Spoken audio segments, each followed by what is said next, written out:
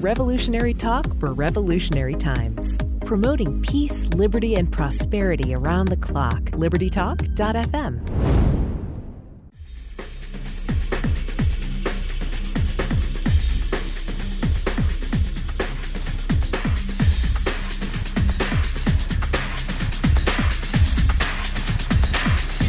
Welcome to Medicine on Call, where it's all about living the solutions.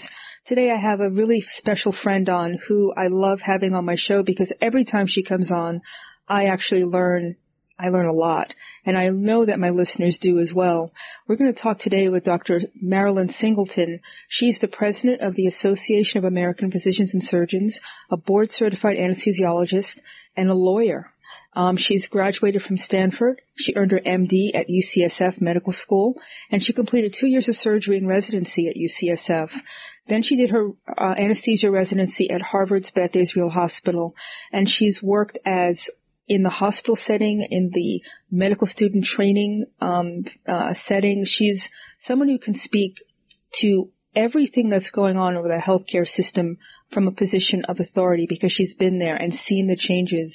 And in honor of Black History Month, I wanted to have her on because I read an article that she wrote which really spoke to me, entitled Free Black in 21. And we're in a society now where everybody seems to be a victim of something. And it's not making us come together. It's pulling us apart. And one thing, as a member of the African American or Black community, I want to see us, as with everybody, grow past our past. It's over, for goodness sake. If we were living in the same position we were when my mom, for example, was growing up, I wouldn't be on this talk show. I wouldn't be a physician, and I wouldn't be able to speak my truth with impunity, which I love. And Dr. Singleton just put everything into perspective where we need to start doing what she does and what she does every day, and in this article, which is to speak about the good of what's going out there. What's changed? How we should grow from what our grandparents and our forefathers and mothers went through, and stop living in the past and basically fighting and actually, I think, working against our own interests. Thanks, Dr. Singleton, again for coming on. It's always a pleasure to have you on my show. Oh, and Dr. George, it's always a delight. I just look so forward to always talking with you and your listeners. It's like just like speaking with a friend, honestly. Just like we're just having a conversation. And just tell me what stimulated you to write this article, because I think it's very timely. I think part of it was having the television on too much, I think, and hearing all the political rhetoric.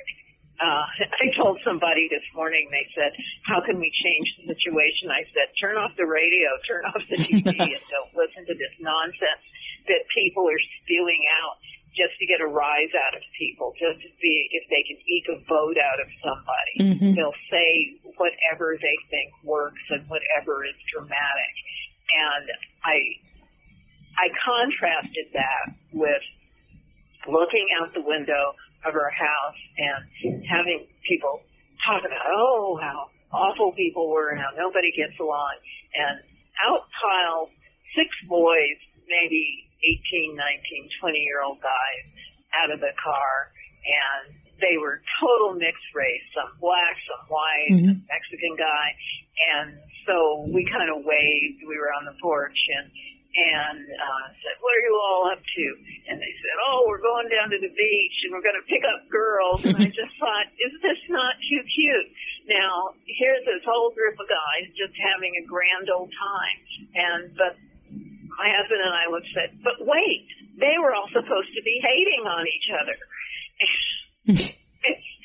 It's what they're saying out in this political world does not reflect how real people are. Real people are living their lives day to day. They're helping one another out. They really aren't wasting their time hating. Yes, there are some creeps. There's creeps of all races, all social strata, but that's not most people. I would actually have to agree with you. What we do as physicians, We see this on the front line. You're seeing a patient, you could care less who they are, where they come from. You're there to take care of them. And then when you start speaking with your patients, you realize how much you actually have in common with them as human beings. It doesn't matter the race, doesn't matter anything. It's just if you're a decent person, you are, and if you're not. You know, with this Black History Month, one thing that I'd love to get your take on is Martin Luther King's theory and what he stood for, which was content of character and not color of skin. We seem to have worked our way completely to the polar opposite end of that statement. Yes, we have. And for so many years, we were actually chipping away at that. And this is what amazes me. And you mentioned that in your intro when you said you felt it was to our detriment to go down that road. That what good does it do to always try to paint people as a victim and paint somebody else as a villain? That doesn't do anything for social relations. And we've all learned through the years, and I really think that we've seen it with race relations, gender relations, and everything else. The more you interact with people, different kinds of people, the more you realize people are the same. And now they're trying to do things to keep people from interacting with one another. These colleges wanting black dorms or Hispanic dorms and all this. Well, why bother? Just go stay wherever you were living and don't bother to go out in society and meet other people and learn about other people. And what's really so hypocritical to me is you see these politicians of color who are spewing all this nonsense. Do you think they're living in some segregated neighborhood? Oh, no. No, I don't. Hardly. I mean, and I don't begrudge anybody living in a nice neighborhood in a nice house, but then shut your mouth. Don't make it look like you're the great black hope, because you aren't. And we are as individuals. And we have to tell our kids and teachers that if the kids are too poor to have a parent for a mentor because they're in jail or a drug addict or whatever, then the teachers need to step up instead of worrying about, you know, what the union's telling them to do.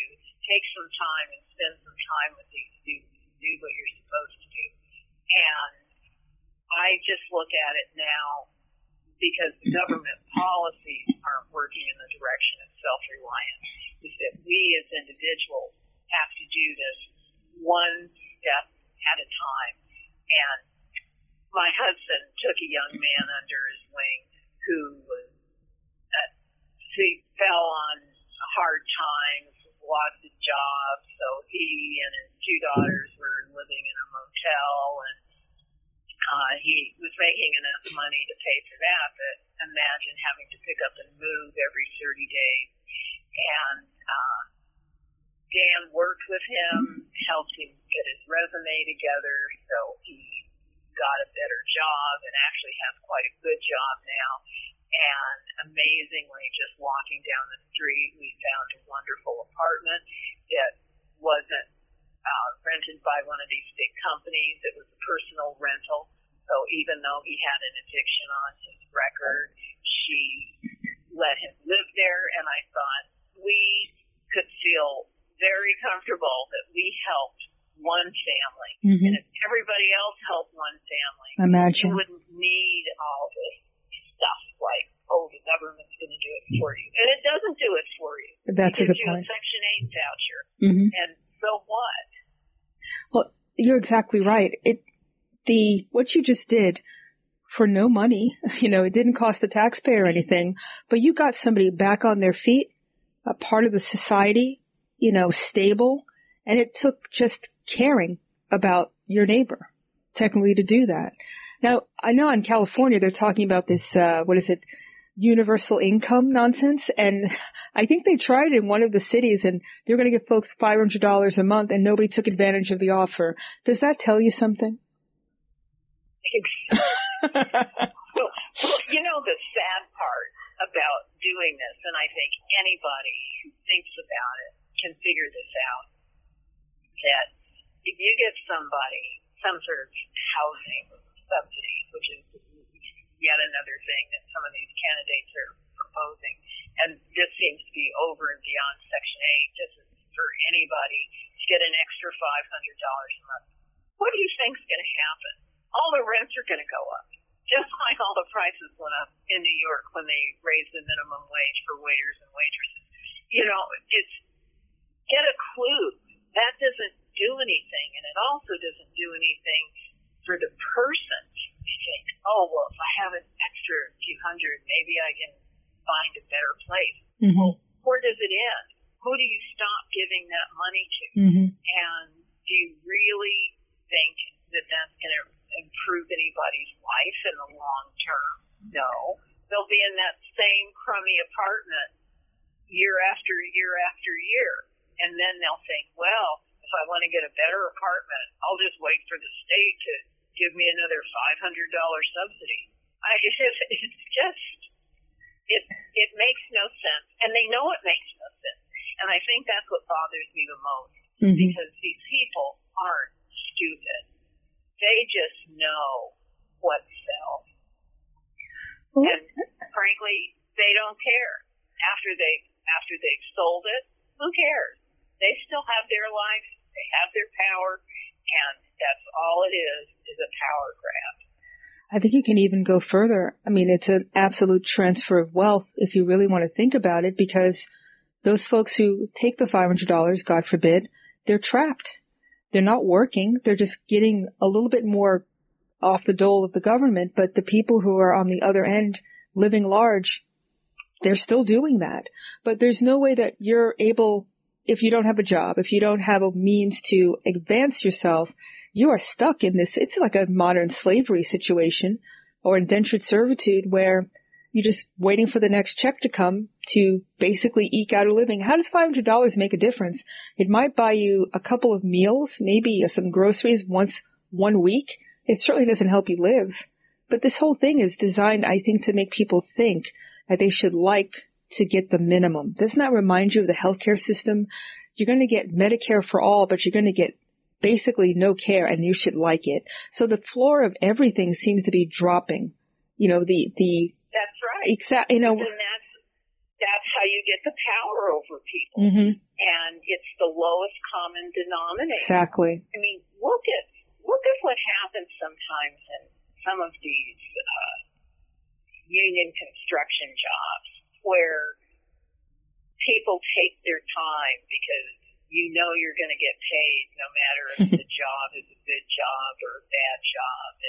And this attitude, that's not the attitude you want everybody to have. Could you imagine if that was the attitude you had with your patients and your patients knew it? Yeah.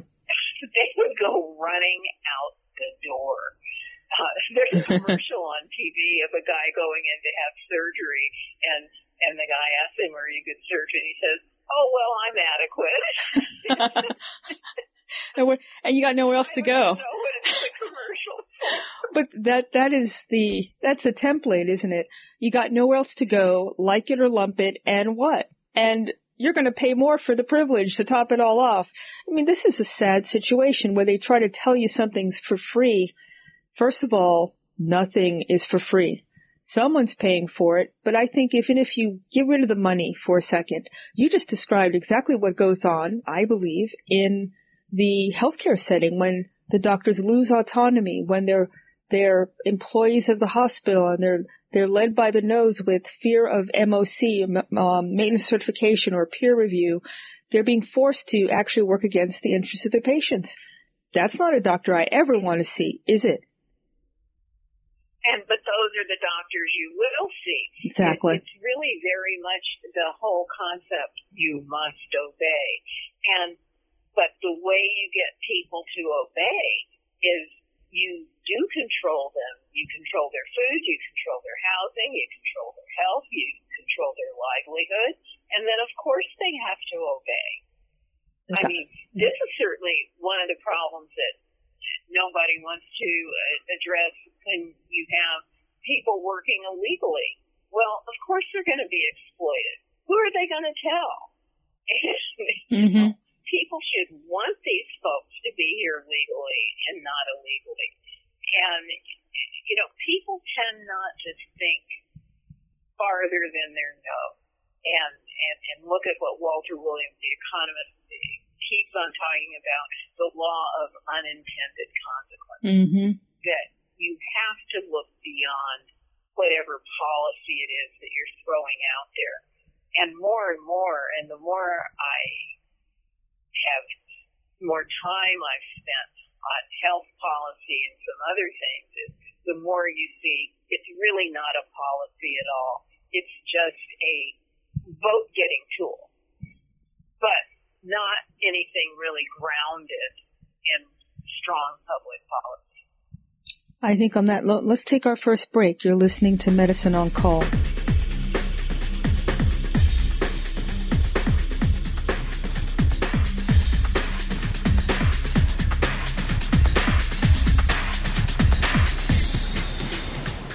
Are you having problems with persistent bad breath, constant throat clearing, hoarseness, a cough that won't go away, a sore throat, or a feeling that something's always stuck in your throat? Why not find out what the problem is so it can be fixed? At Peachtree ENT Center, we believe in taking time to work with our patients as a team to get to the root of the problem. Make an appointment today to see why Peachtree ENT Center is where patient care counts. Call 404-591-9100 or visit us at peachtreeentcenter.com. From treatment of sinusitis with balloon dilation to minimally invasive office procedures to correct snoring, Peachtree ENT Center offers state-of-the-art care. We also specialize in price transparency. You'll know the cost of our ENT services before they're rendered, whether you have a high deductible plan or no insurance at all. Make an appointment today to find out why Peachtree ENT Center is where patient care counts. Call 404-591-9100 or visit us at peachtreeentcenter.com.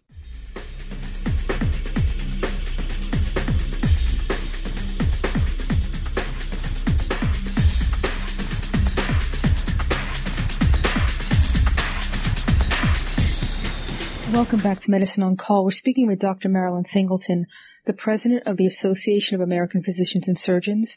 She's also has interned at the National Health Law Project and has practiced insurance and health law, and she's a policy expert.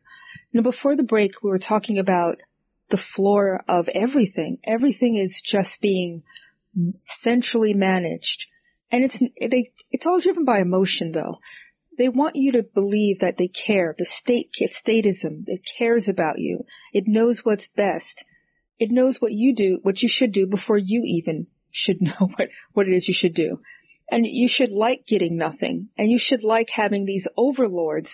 This is from a healthcare perspective, it drives me crazy to see these people these Congress folks come on TV and try to talk healthcare policy. All these Democratic runners, whatever you want to call them, all this Medicare for all, none of them can tell you how to pay for it. But that's what we should all do. And at least Kamala Harris was truthful when she said, well, we're going to get rid of the private insurance industry. That's what the law says, isn't it? Isn't that the whole bill? That's exactly what the law says. And some of the things that are in it are really quite appalling. And the number one was literally no private insurance.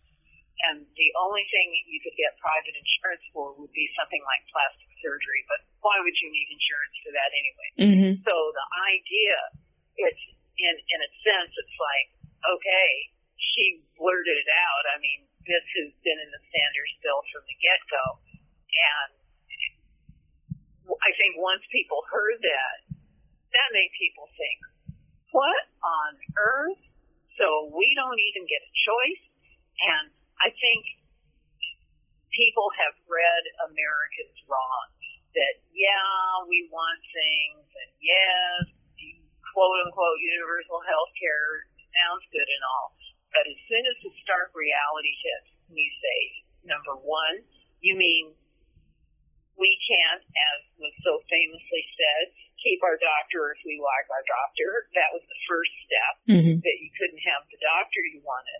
And now the second step is there's absolutely no opportunity to have someone else other than who they tell you to go to.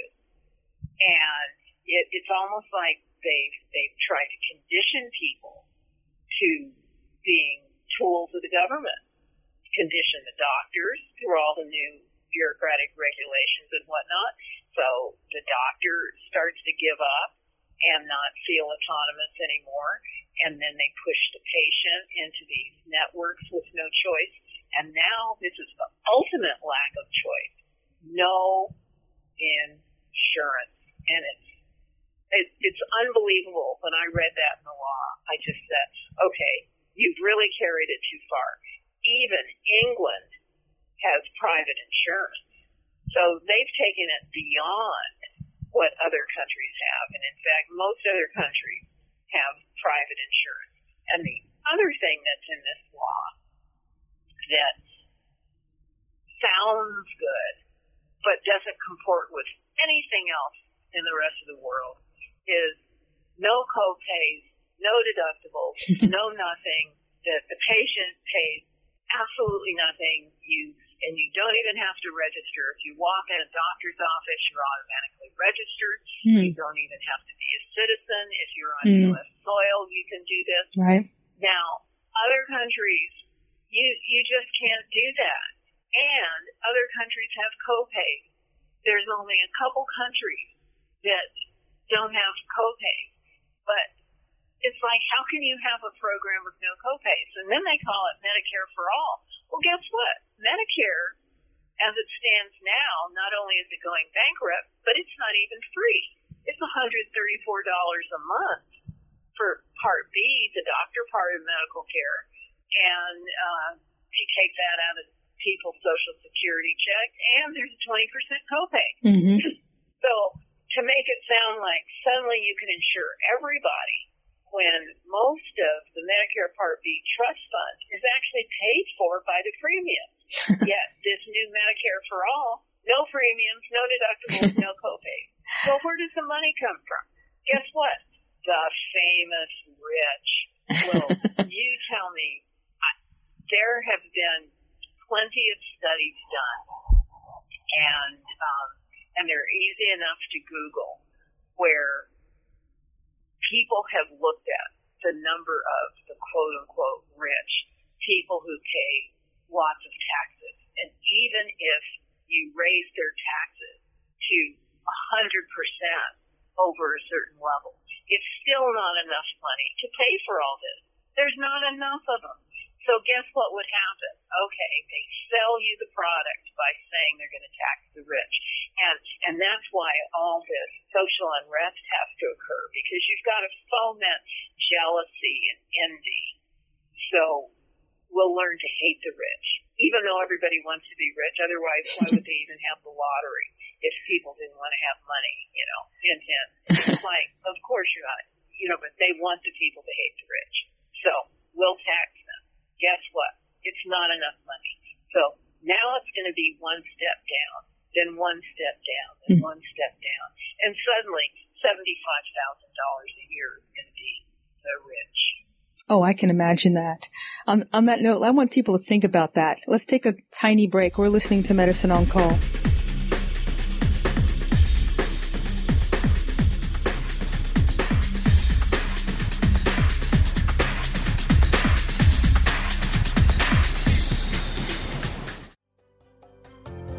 Affordable health insurance was the promise of Obamacare.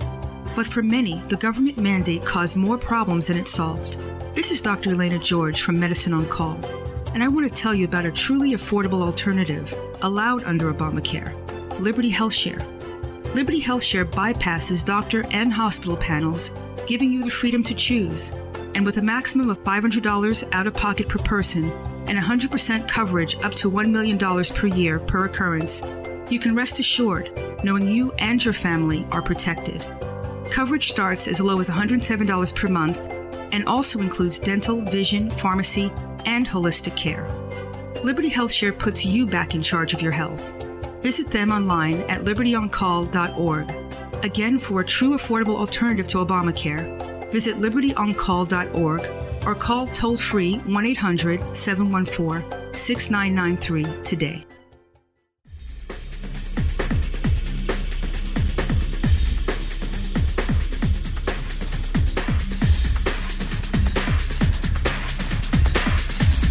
Welcome back to Medicine on Call. Before the break, Dr. Singleton was breaking down exactly what we should expect. I mean, this is if you follow this logically to the logical extreme, if you don't have enough people to pay for this pie-in-the-sky plan, you're having not only American citizens, but anybody who rolls into the country getting these freebies. Either you totally go bankrupt or nobody gets anything. You don't get a heart transplant. You don't get a hip replacement. You don't get your tonsils out.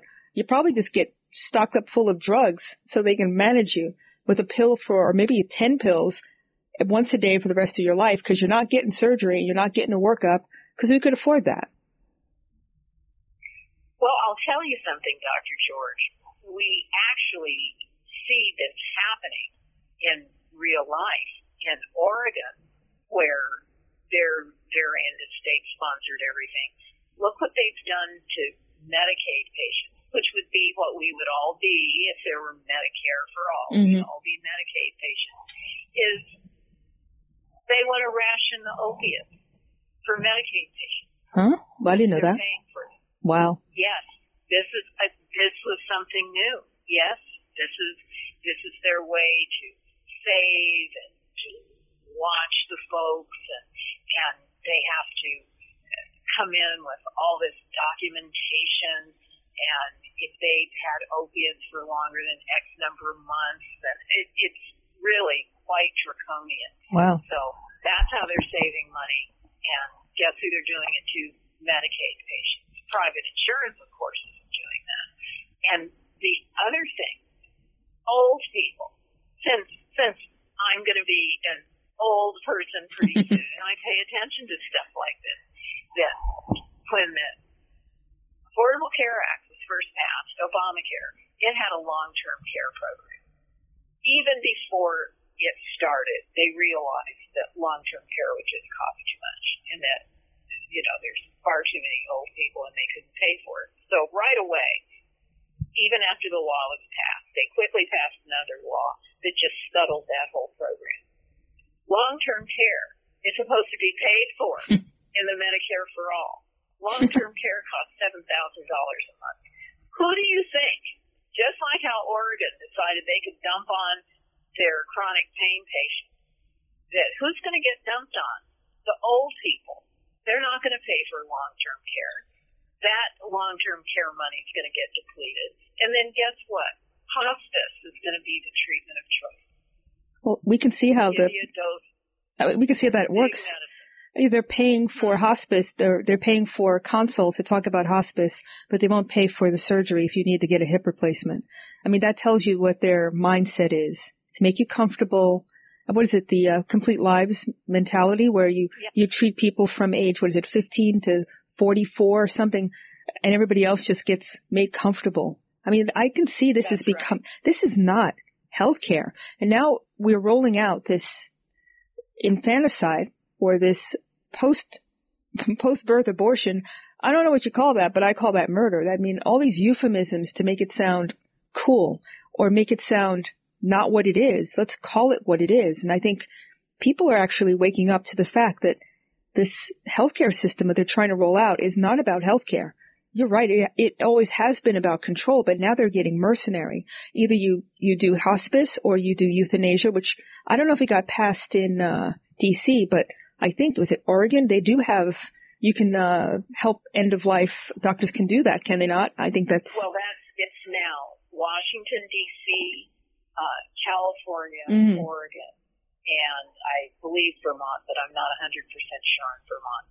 And this is the other thing. It's, the word euthanasia is a dirty word. So what do you call it? Medical aid in die. What?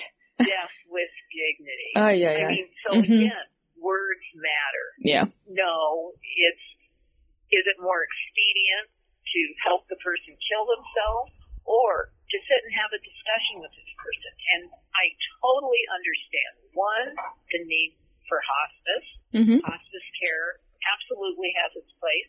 I totally understand feeling like you're in so much pain or distress, whatever the distress might be, that you feel suicide is the only answer.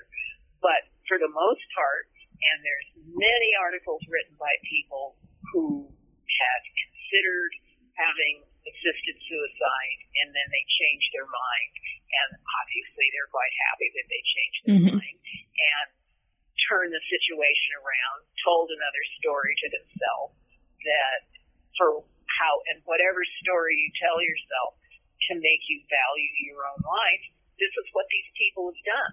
And now we have the government. It's one thing to devalue your own life, but you don't want the government to devalue your life. Where does it stop? You have no say in the matter. Oh, we've seen how this story plays out. I mean, we have the Tuskegee experiment. We have a lot of things going on out there, if you really look at it historically, where the government did step in and they decided that people weren't worthy or they weren't valuable, or the people who were maybe not, emotionally retarded in some way, or, and they were, that's right. They were not allowed to have children. So, I mean, we have a lot of situations where, it may sound good on paper, which I don't think it does, but people use that and then it just segues into something completely different that nobody wants. Well, that's right. That's like the term comfort care. I mean, who could say comfort care doesn't sound good? Oh, my goodness. I want my family member to be comfortable. But when you discover what comfort care is, sometimes it involves starvation that's actually quite painful. And people don't know. They just don't know. That's why I'm so glad you have your show, so people can be educated about this. Because the time to learn about these things is not when it's sitting right on your doorstep. And that's the problem. Most folks aren't in the healthcare system as such. They go to the doctor every now and then, but they don't have something terrible happen to them every day.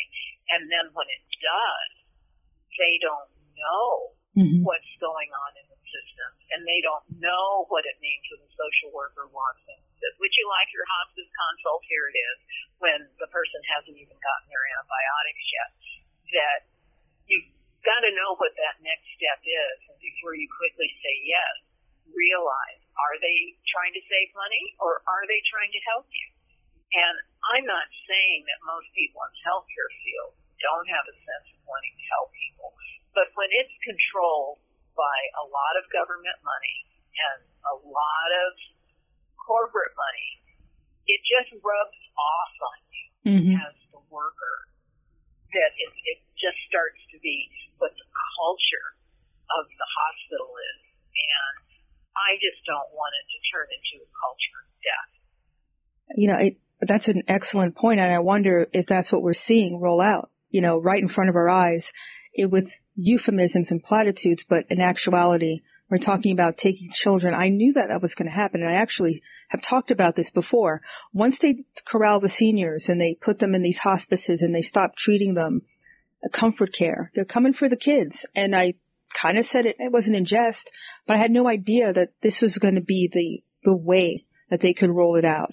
You know how many children could potentially, I can't even imagine the number of children, living children now, who could be taken off this earth because of it's legal to do so.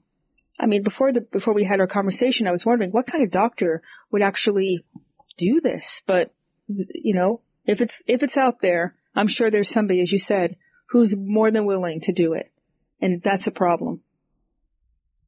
Well, it is a problem, but that's how it's funny because again, they have very interesting words to describe things. Like they'll say, oh, our morality has evolved. And what does that mean? I don't know. Morality is morality. Doesn't evolve. Well, exactly. What? Okay. But they throw out these kinds of words, and it makes you, the person who thinks killing a baby after it pops out of the womb is wrong. Well, you just haven't evolved in your thinking. So suddenly I'm a Neanderthal. But these people are very clever. And this is something that goes beyond, and I think they pushed it too far, because even people who are pro-choice, stomachs are turning. This is just plain wrong. And we used to criticize China. I know. China did that. And, China was the devil incarnate because they had infanticide, and now we're doing it ourselves. We need to take a step back. We honestly do, and think about this, not in terms of what's trendy and this evolving ethics and morality system that we're in. Either it's right or it's wrong, right? There's no other way to think about things. And an average person who I believe believes, the majority of the country doesn't subscribe to this, but I think there's been this bullying of the entire society that if you speak up and you tell people what you actually think, that somebody's going to come for you. At some point we have to stop being bullied by these people, because one thing I did learn as a child, that if you're getting bullied and you stand up for yourself, they stop.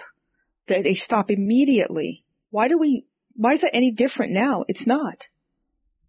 It's not, but this was, again, part of a tactic, is you make people afraid to open their mouths, because the terms that are used to describe people that disagree. And, we kind of started off on this end, and we'll come to the famous word racist. Mm-hmm. I just am sickened that people are called racist for things that don't even have anything to do with race. Well, it's a way to shut you up, But it shuts a person up. But it shouldn't. What can you say? Well, you say, I don't care what you think. This is what you say. I'm going to tell you what you say. I don't care what you think. You don't matter to me. Next. That's what you do. If you know that you're not a racist, how on earth is someone else going to define you? My parents instilled that in me. Nobody gets to define you. And my thought was, if my parents don't treat me or talk to me a certain way, nobody does. Why can't people go there? It's kind of simple. Walk away.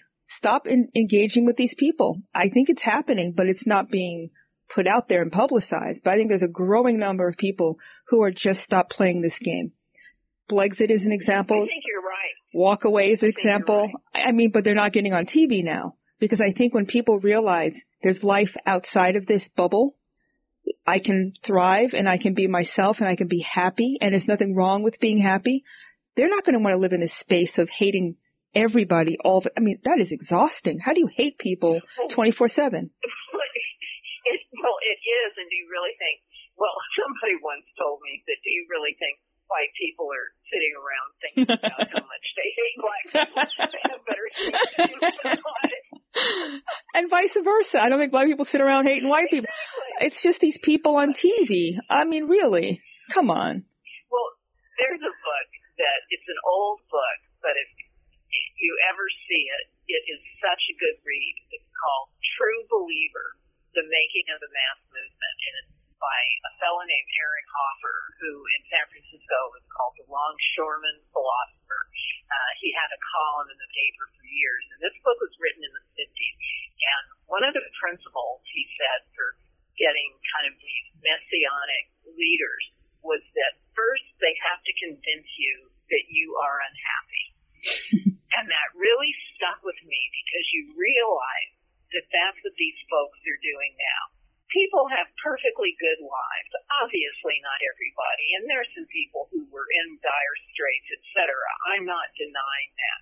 But people have good lives, and even poor people have good lives. That, like, my husband was very poor, and he said his mother always said, gee, I didn't know we were poor, and I didn't know we were supposed to be unhappy. I love it. It's this sort of thing. But you can't, how can you come and drop down and be the Messiah if people are happy? Exactly. It was like telling people their tax cuts were crumbs. Well, $1,000 isn't crumbs to a lot of people. Nope. And, buys a lot of things. And, but you have to denigrate it. in order to make them unhappy. So then you can lead them down some other path. Well, I think, and I would just say the biggest thing that I could ever tell somebody, just as you said, don't let somebody else define you or how you feel. exactly. And stop thinking as part of a tribe. I'm an individual. It's not how I look. It's not where I was born. It's my heart. It's my belief in something and my willingness to sacrifice, to be the right, to do the right thing for my patients, to do the right thing as a human being. No one else should be able to actually encroach on that. There's something inherently wrong with somebody making someone contract themselves into this place that makes them feel comfortable. I mean, let's take a break. I want people to think about that, because we're living in a society right now where people are literally working against their own interests because of what they're supposed to be, because of what they look like, or what sexual organs they have, or what their sexual preference is. Please stop. On that note, let's take a break. You're listening to Medicine on Call.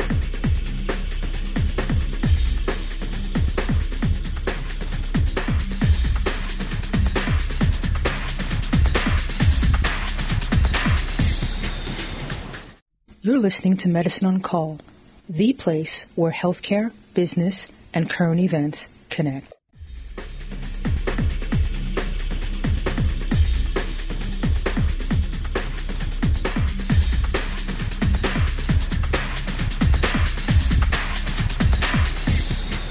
Welcome back to Medicine on Call. This is my favorite show because I love talking with you, Dr. Singleton. I just love talking to you. You're awesome. Just want you to know that. The feeling is mutual. I feel like today's title should be, instead of Medicine on Call, Medicine for the Soul. Exactly. Well, we just need to get into a different space. What we're talking about is not a black or white or green issue. It's a human issue. And everybody deserves to be happy, to be able to pursue what they're put on this earth to pursue. And people who want to take that away from you, I don't care what party, what color they are, we need to stay away from those people and stop giving them power.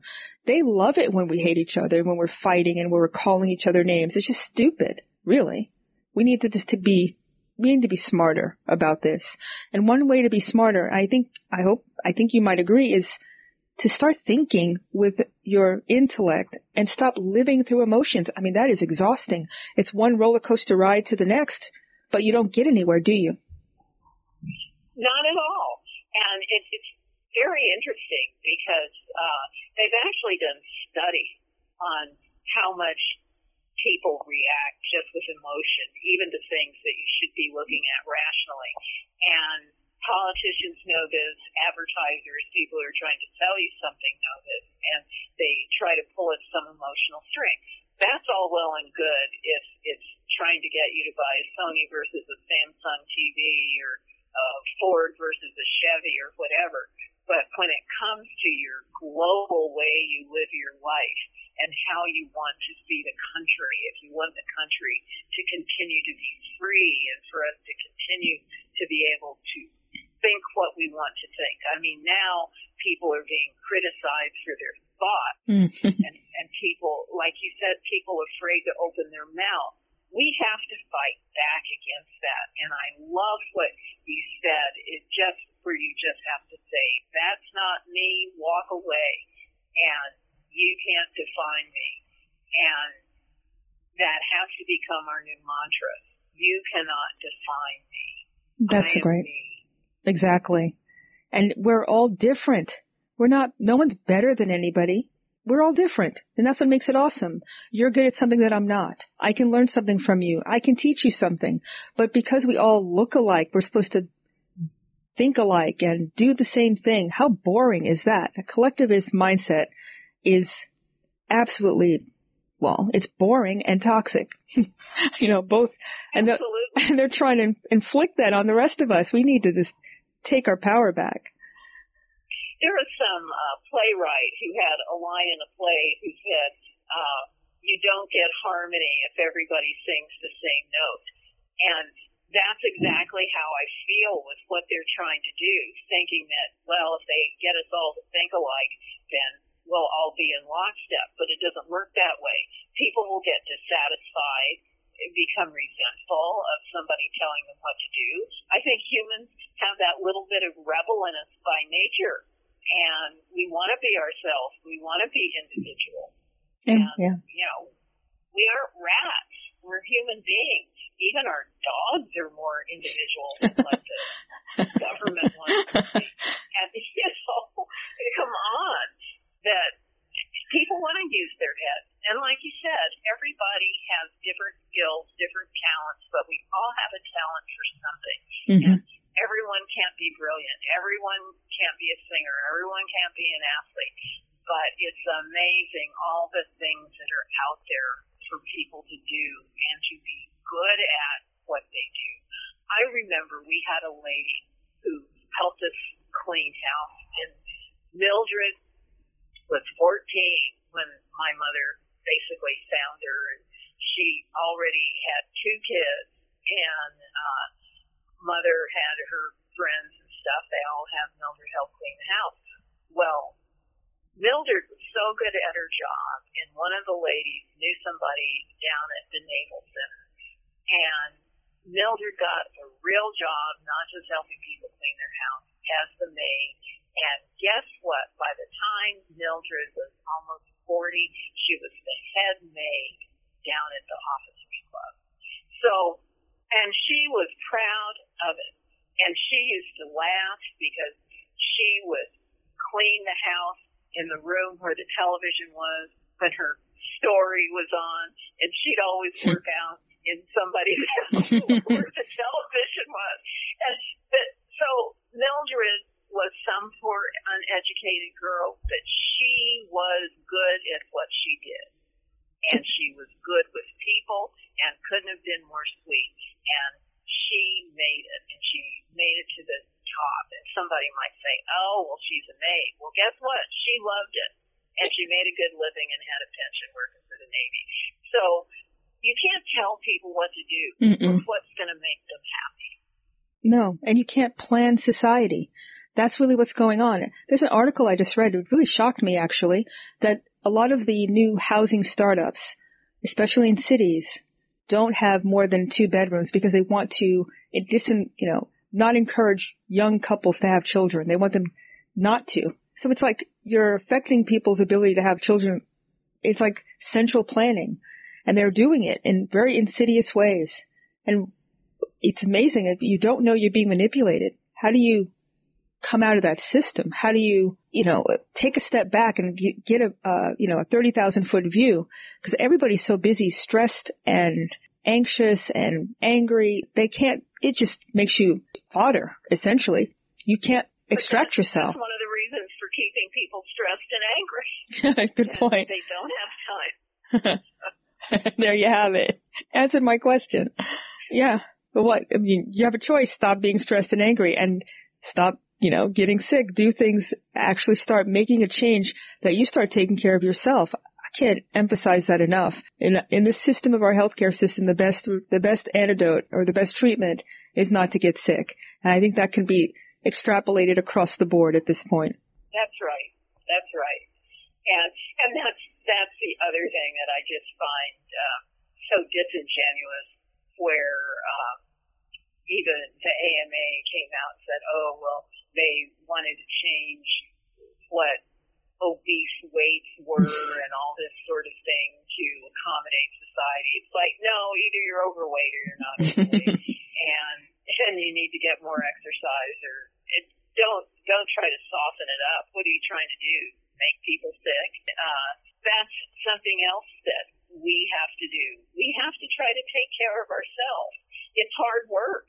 It's hard work to take care of yourself, but it's within your power. I read a very cute article about an old lady who had lost weight. She lives in a bad neighborhood, so she couldn't go out and walk, and her hip hurt, so she couldn't walk really far. But she ended up losing, it was like 20 or 30 pounds just from walking around her living room. That's pretty good. And she made laps.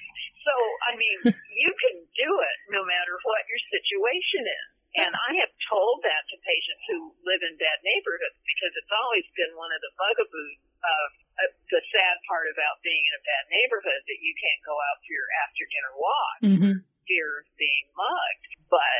giving them things that they can do in their own home where they can still be safe and get their equivalent of the after-dinner walk.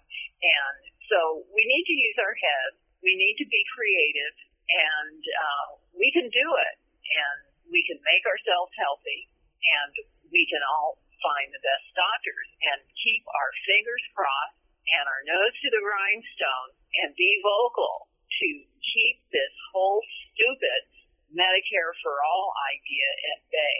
Just remember, any policy that wants to cancel all private insurance has another agenda in mind. What is going to be canceled next? I think on that note, there's nothing else to add, except I need to have you come back so we can actually delve into that side of your question, because it's a really important one. And in the last few seconds that we have, how can people read your blogs or connect with you? Okay, at aapsonline.org. Lots of great articles. You can type in anybody's name, see an article. My last one is right there, right on the main homepage. And lots of stuff to learn about healthcare and keeping yourself healthy, as well as trying to keep American body and soul. I couldn't have said it better. Thank you so much for coming on. I can't wait to have you on again. I hope everything, continue to do what you do, because we need you. There's no question about that. Oh, thank you so much. So good to talk with you. Thank you. And thank you for listening to Medicine on Call. You can catch me on Twitter, Facebook, and on iTunes, Spotify, everything else. Have a great week. Bye-bye.